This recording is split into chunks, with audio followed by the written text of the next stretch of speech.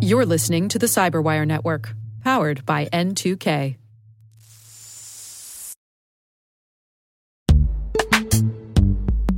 In the dynamic world of enterprise security, identity architects and IT leaders face a major challenge. Growth by repeated acquisitions multiplies the complexity of everything. Multiple IDPs, MFA providers, policy engines that all need to coexist. This can lead to fragmented user identities and policies that create security vulnerabilities and add access friction. Strata Identity solves this. Now you can decommission unneeded IDPs and consolidate the ones you'd like to keep without rewriting apps or disrupting users, engineers, and app owners. Plus, Strata's modular architecture makes it easy to integrate with any identity provider without manual maintenance and coding. Join the ranks of cybersecurity leaders using identity orchestration. Visit strata.io/cyberwire, share your top identity security priorities, and receive a pair of complimentary AirPods Pro. Offer valid for organizations with over 5,000 employees. Step into a new era of identity management at strata.io/cyberwire.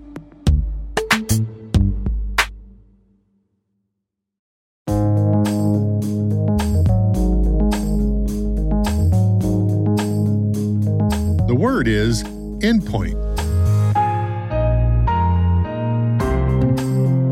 Spelled E as in email, N as in noob, D as in device, P as in ping, O as in overflow, I as in infinite, N as in no-op, and T as in Thomas.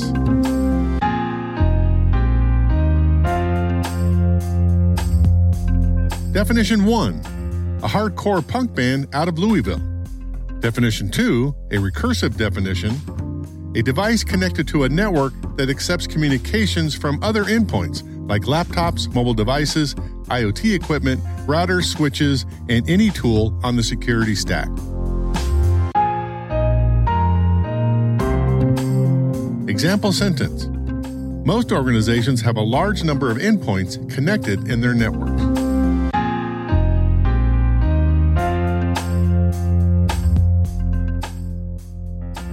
Origin and context.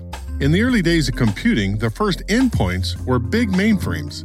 By the 1970s, researchers began experimenting with self-replicating code distributed to those endpoints via their common networks, like the Creeper Worm written by Bob Thomas in 1971. By the 1980s, personal computers had entered the market, and in 1986, the Brain Boot Sector virus started to propagate. According to Daniel Snyder at Info Carnivore, Brain Boot came with contact information for the authors who created it. It was a simpler time. By the late 1980s, the first antivirus programs started appearing as freeware or shareware tools. Between 1987 and 1989, researchers used a bulletin board chat group called VirusL to exchange information, tools, and shareware for the purpose of removing virus infections.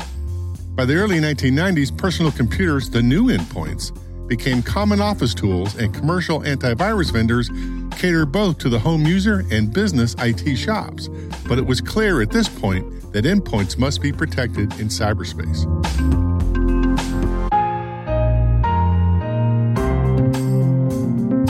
Cybersecurity nerd lore.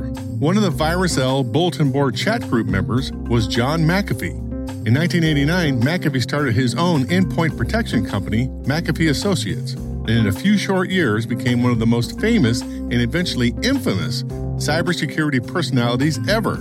In 1992, he launched a marketing campaign that warned the world of the Michelangelo virus that he claimed could already be infecting up to 5 million PCs worldwide. He predicted that on 6 March of that year, it would destroy the data on all those infected hard drives. Sales boomed. According to Andrew Kautz at the website Digital Trends, by that March, at least half the Fortune 500 companies had deployed the McAfee Associates antivirus product.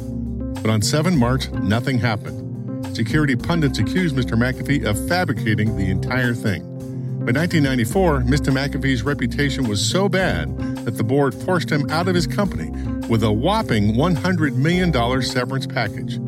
After that, he dabbled in a few other businesses, became a yoga guru, and enthusiastically embraced the sport of aero trekking, an insane sport which, according to Clouds, involves soaring through the air on a half motorcycle, half hang glider contraption called a kite plane.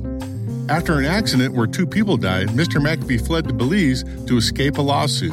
And that's where the real craziness kicked in. With alleged paranoia, a harem of allegedly underage women, alleged drugs, alleged mercenaries, and potentially alleged murder. Allegedly.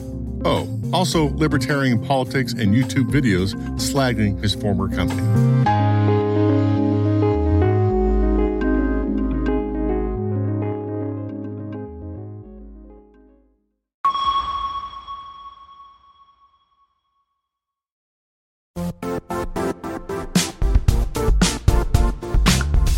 The IT world used to be simpler. You only had to secure and manage environments that you controlled. Then came new technologies and new ways to work. Now, employees, apps, and networks are everywhere. This means poor visibility, security gaps, and added risk. That's why Cloudflare created the first-ever connectivity cloud. Visit cloudflare.com to protect your business everywhere you do business.